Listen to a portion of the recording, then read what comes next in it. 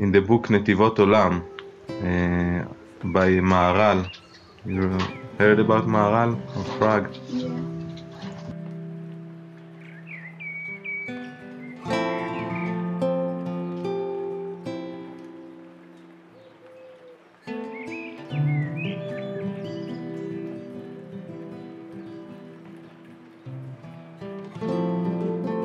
Everything, and he's bringing amazing concepts and understandings out of that. And then comes the moment that before of the Kiddush itself, it's written that it's good to look at the wine. And he says that the wine is the actual blessing, the actual bounty that you have in your life. This is that wine. This is why we fill the glass to the top. And then he says an amazing idea, that the one that is looking at the bounty in his life becomes actually blessed in reality. It's becoming like an actual blessing in his life. By looking at the blessing and the bounty that you have, you become blessed. Okay. And then he's saying that when someone tries to curse the one that is blessed, actually blessed, like in real time, he's now blessed. Blessing is like a shield against curses. Okay? Again, how did he gain that shield? By looking at the bounty and the blessing in his life. He's maintaining the blessing and the bounty in his life. So the one that is trying to curse, the one that is blessed, the curse is coming back on himself. Because the shield of the blessing is stronger than a curse. But the curse is already exists somewhere spiritually in the world. It goes back to the one that tried to curse.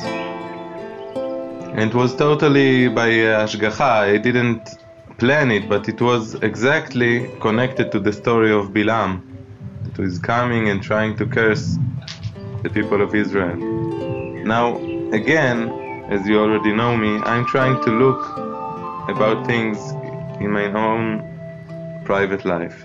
And it made me understand that what we're talking about is unity and duality. The blessing is a state of unity, a state of understanding the completeness of reality with all of the blessing and the bounty that there is, because the reality itself is what that there is. It's only bounty. It's what that there is, not what that there is not. It doesn't lack nothing, basically, philosophically, let's say. We lack because we want different things than what there is. We wish for other things. We remember what we had and now we want it again. That unity is the blessing. And the curse is the duality. That there is what that there is, but I want something else. Duality and unity also comes in other aspects. A unity of the one which we can experience only through ourselves. We can experience the unity of the one through the consciousness that is appearing through us, each and every one of us. Right? This is unity. That unity brings us to a place that is not needy or not dependent on no one else of the one. To have a strong inner core that will not break, actually not influenced by nothing external. What she thinks about me, what they said about me, what happened to me. I am going through a very long and tough journey in my spirit, with my emotions, my feelings, my thoughts. But what is influencing me? This is the question. Is it inner, or it coming because I need someone to approve me? I need someone to, right? This is a different aspect where unity and duality comes into our life. Duality is the beginning of the plural. It doesn't matter. If you have 3, it's more cursed. If you have 5, you're cursed even more. This is idol worshipping already. The one that is blessed is in unity, and the one that is cursed is in that separation, in that duality, and chas v'shalom even more. Now, what Maharal is saying, that to curse the one that is already blessed, the curse is coming back on the one that is cursing, is very simple if we look at it that way. Because when I'm standing for myself and I'm not influenced by what people say about me, again, it's not that I'm not feeling nothing. It's not that I'm not understanding a message if someone is trying to talk to me. No, I'm not influenced. I'm going to stay at your home. No, if he wants me to go away, I will go. But I'm not going to lose the feeling and the confidence and the basic right to live, to feel alive, to feel blessed, to be connected to Hashem, to feel that I'm loved. I'm not going to lose that for no reason, for no external reason, and for no reason at all. So if I'm not affected by no one, it means that I'm blessed. And the one that is trying to curse others, he is already cursed, because he sees life and reality in that way. And when he is trying to curse someone, it means that he is trying to bring him to that duality, to care and to be affected and to break, because he's so ashamed, he was so offended, whatever. And he sees that it's not making no effect. Immediately he is the one that is ashamed. He is the one that is offended. And this is what Bilam is saying, Bagoim lo yitchashav, the nation of Israel is staying in a different dimension, that it doesn't care about other nations, other people. Not because we don't care about humanity, because there is no force that can break the blessing that we have in our life. Again, only if we are devoted to it. If we look at the wine, if we look at the bounty and the blessing in our life and observe it, when one is in that unity, the experience totally changes.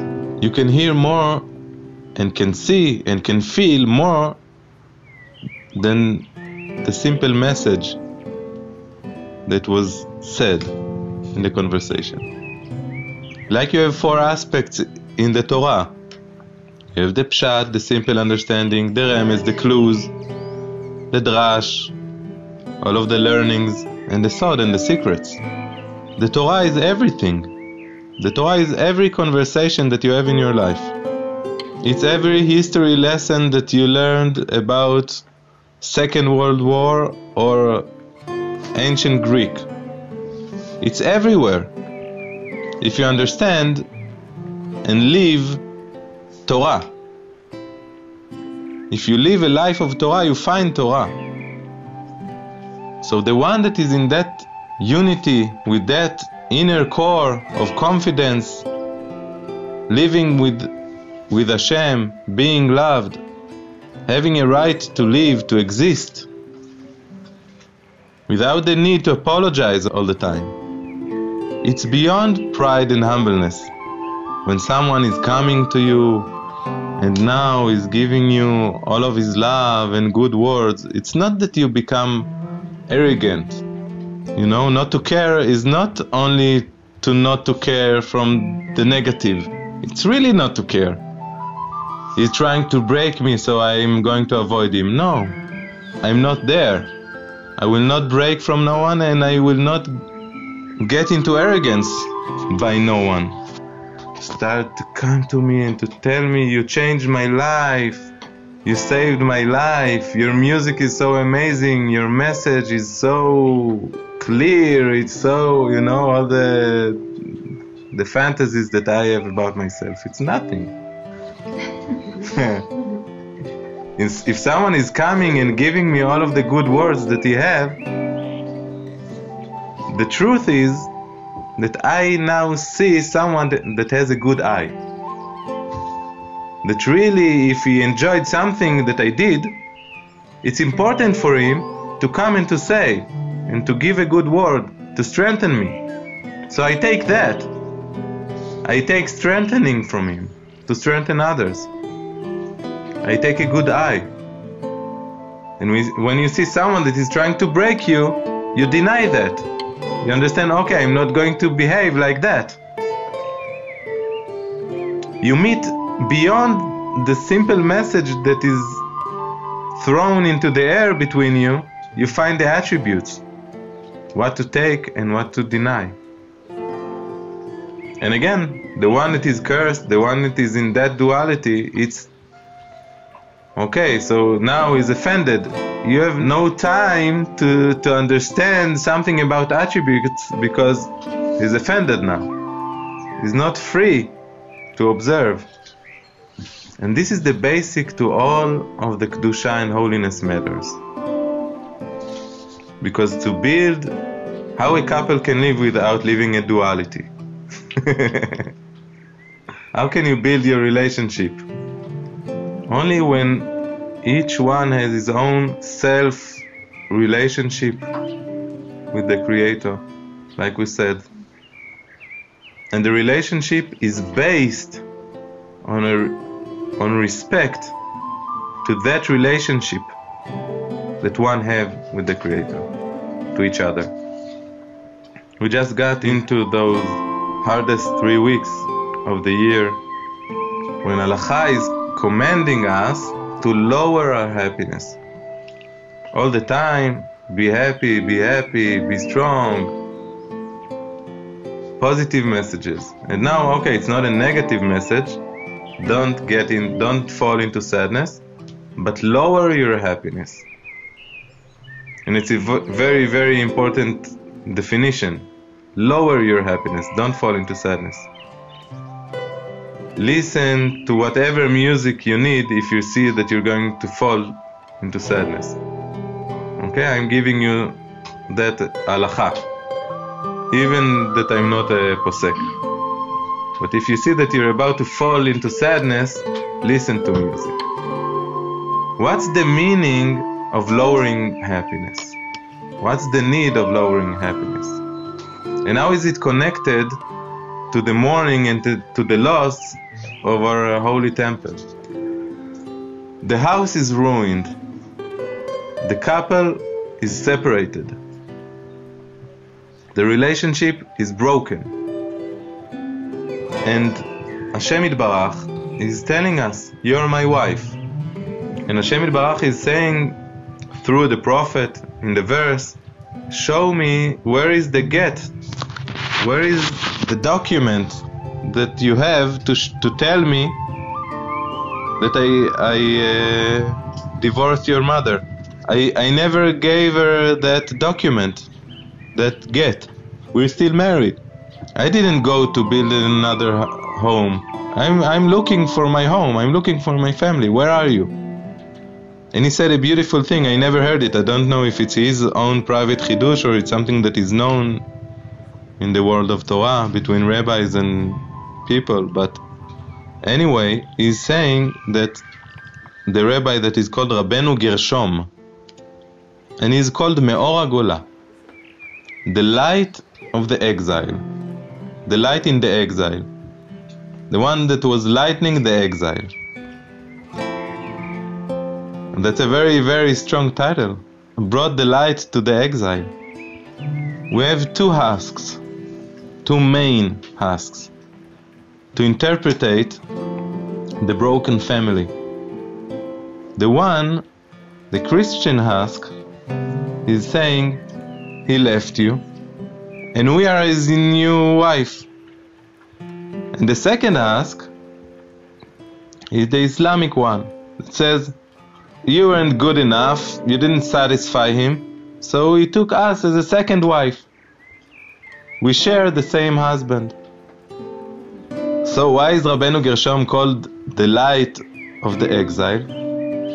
Because he gave two new halachot, very, very important, that were in a way the prophecy and the beginning of the new modern world of families and relationships. And his two halachot are that. One, that you cannot force a woman to divorce, which basically, according to the Torah, it seems like it's allowed. The wife cannot divorce. It's the man that is divorcing her, that is sending her away. Okay, this is the simple way of Torah. And there are some evil husbands that don't give that document and don't divorce their women. And it's an awful, awful situation. For years, they're waiting to be divorced to build their lives. It's it's a horrible situation. And rabbis back then in history, they used to like give him, beat him, yes. Until he says, okay, she's divorced. Anyway, there is no way anymore to divorce a woman, to force her to divorce, only to get to an agreement of divorce, which covers the claim of Christianity. It's not that I divorced you and I took another wife, because there is no way to force the divorce. And the second halacha is that you're not allowed to take two women anymore, which covers the Islamic claim. This is the light of the exile. Why is it so important to know that? Because either way, there is no salvation to the world according to the other paths that Christianity or Islam is trying to offer.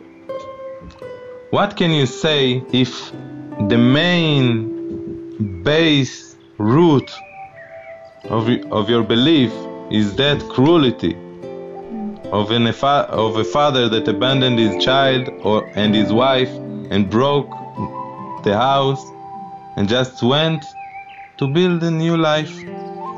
What kind of a salvation are you offering to the world if this is the base of your belief? And what kind of a life you're offering to the world if you're saying that whenever your wife is not satisfying you enough, you're just going and bringing a new one instead of dealing with your issues? Two ways. Instead of dealing with your issues, you're just doing whatever you want and you don't care about no one else. If this is what that stands in the core of your religion and belief, what kind of a salvation can you offer to humanity and to the world? So the light of the exile is not the light of us as the Jewish nation, the Israeli nation that needs a comfort in the exile. It's to show again that there is hope to the world and that there is a real true salvation that is still an option. This is why Hashem is saying, I took all of my angers on the stones and trees to keep you. It's only the house that is broken, not the family. Show me the document. There is no document. I never divorced your mother. Why are you so broken? Why did you go to the exile to believe the Christians and the Arabs, the Islam? This is our exile, that we don't stand as the nation of Israel. We believe the Christians and the Arabs. This is the exile today. We follow all of the wicked, worst understandings, commentations to reality, all of the European Union nonsense about concepts of peace.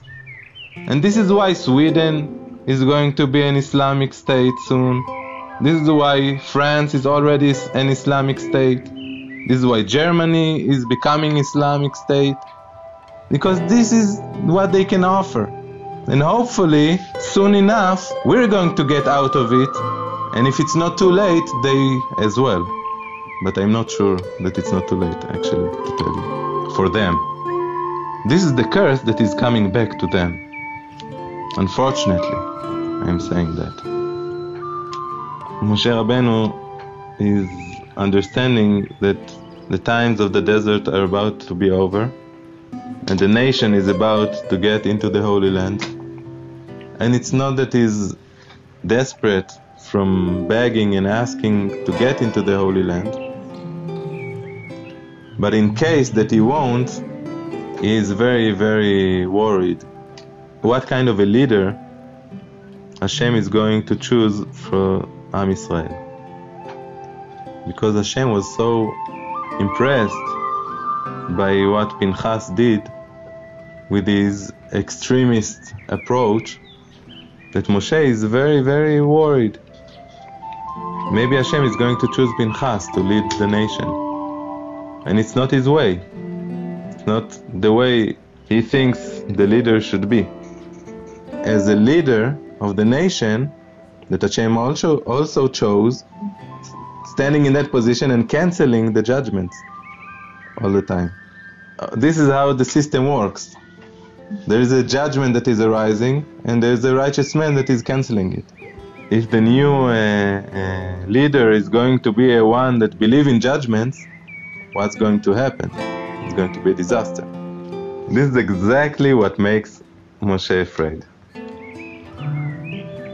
And Moshe is saying, יפקוד השם אלוהי הרוחות לכל בשר איש על העדה.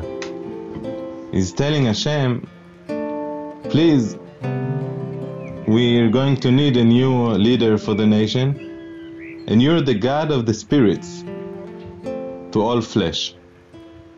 So it's written in the holy books that Moshe is actually saying to Hashem, every flesh has a spirit inside it, like we know.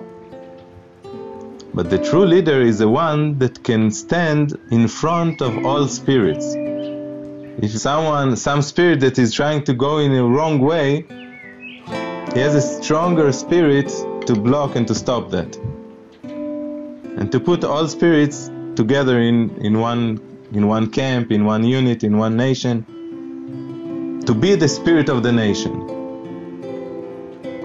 And to confront every spirit that is going in a different way in order to keep the unity. The question is how he does it. Spiritually or with force. What Pinchas did, it was an extreme situation. It was a very, very hard situation. But he did an act, a very extreme act. Moshe Rabbeinu says that this is only something that needs to happen. In an extreme situation, you do an extreme act. But basically, the way of the Israeli leader is a spiritual way. It's a way that spiritually you can affect the nation and the people. Without doing so many manipulations and strong, not in that way of spiritualism. Just to show a light of truth. And when a judgment arises, to cancel it. not to go with it. Pinchas saw a judgment and he took it all the way. So immediately Hashem is telling him, don't worry, the next leader is your student, Yehoshua, that is so humble and is your own student. He learned from you, he will follow your ways. And we can see that there is something about the ability to be patient, to contain reality, to contain the differences, to contain everything, and to influence spiritually, bringing peace, that this is the way of Moshe Rabbeinu, this is the way of the true Israeli leader. So is what Pinchas did good or bad? It's good. What was needed in that situation. And there is a lot of aspects to it, because it's also the name that the Torah is using is kin'ah, jealousy. He used the force of jealousy to the honor of Hashem, jealousy to the honor of Moshe. This was what was driving him. If you look into the details of the situation there, you can see that that man came to Moshe and he told him, is that woman allowed or not? Because if you say she's not, who allowed you your own wife? Right? And Moshe is frozen in that situation. He doesn't know what to do. And this is the moment when Pinchas jumps into the ring, and it's very, very deep, because that jealousy, again, Kinai is also Kanai is an extreme person, someone that is Kanai for something very extreme. Like you see, in a husband that is very jealous is also extreme. It might be extreme. The true holy jealousy is when you're willing to risk yourself and you don't have a personal touch in the situation. And this is why Moshe is frozen, because he has a personal touch. If he says that, it's true. It's also talking about his own personal life. But Pinchas had only what to lose in that situation. And this is what shows that it was a pure, holy jealousy to the honor of Hashem, with no personal touch. And he's being rewarded, but he didn't know that he's going to be rewarded for that. It wasn't about that. He had only what to lose. You know, once I went with my family, we were walking in the street, and I had a bag with a lot of water in it. And it was heavy. I felt it in my shoulders, in my back. It was heavy for me. So I was asking my children and my wife, let's drink. It's heavy to carry, let's drink it. Okay, children, they don't drink so much. So I decided I am going to drink now. I was drinking, I drank like more than I was naturally about to drink. And then I had an amazing thought. I'm still carrying that water. How could it be that it's not heavy anymore? Oh, it's in your body. Yes, I'm still carrying it. And then I got a beautiful lesson. A beautiful lesson.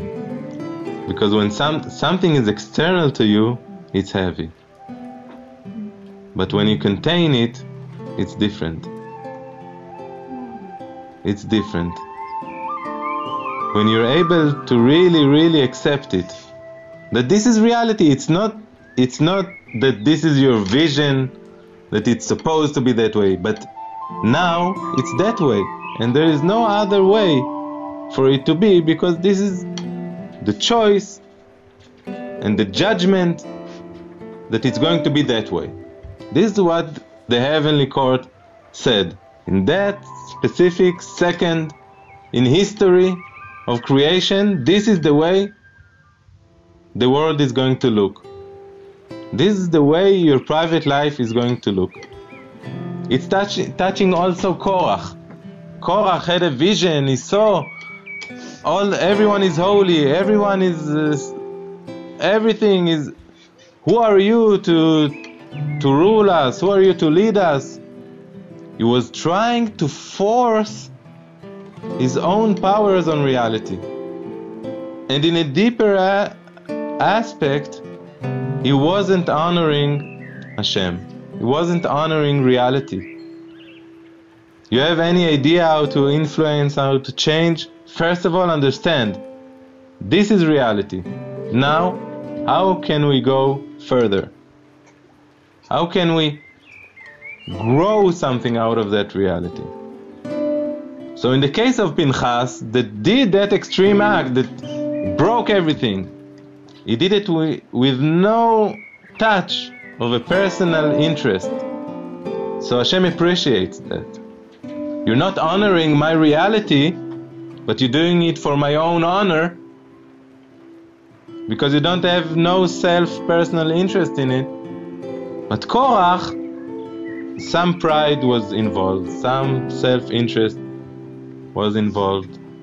That's it. You're not honoring me? You're coming to the palace and you're not honoring the king? First rule of faith is to contain reality the way it is. And if you're not able to contain it, it's going to be heavy, okay. But still, respect the king and carry it. And go to a wise person, go to a rabbi, go to a righteous man, go to a good friend, go to the field. Find the way to deal with your issues, and don't break yourself, don't break no one, don't force no one. Again, like we said about relationships, about the family, don't go away, find a new wife. Don't go away, that's not the way. And this is the meaning of lowering our happiness. Don't go away, stay still, confront all of your pains, all of your issues. Don't go to party now, don't go to eat, don't go to drink. This is why we're fasting on certain days. No. Respect. And when you respect Hashem that way, when you're not running nowhere for 3 weeks, our sages say that when is Mashiach born? He's born in Tisha B'Av. After 3 weeks, we're not able to miss that temple. We don't. If you take Chas v'Shalom, an orphan that his parents died when he was a month old, he's feeling the pain of missing, loss of something, but he's not able to mourn on his parents because he never knew them. It's not about that. It's a different pain. It's a different kind of pain. And this is the kind of a pain that we suffer for our holy temple. We don't know what it is at all. We have no even slight approach to start, no crack in, no idea about it. It's only stories, it's only words. But we have enough pain in our own lives. And it's all reflections for the same breaking that the Creator Himself is going through. Not having a house, His own home, in His own creation. If we connect to it through our own lives, we're going to find that unity, and we're going to find the meaning that we're able to reach, and it's good enough. Because this is what we're meant for. And this is what that is going to be the personal salvation, and B'ezrat Hashem soon the plural salvation. And that's it. This is the way it works. Just don't go away. Just don't break yourself, don't break no one. Concentrate on growing growing out of that exact reality that you live at. Don't wish for nothing else, only for a process of growth out of that reality. No, if there were no industries of this, industries of that, if there was no religions, if there was no... It's all nonsense. It's all running away. Stay in your own self, core, confident, right to live, being loved, one unity, and see how to grow out of it. This is the mission. Good luck.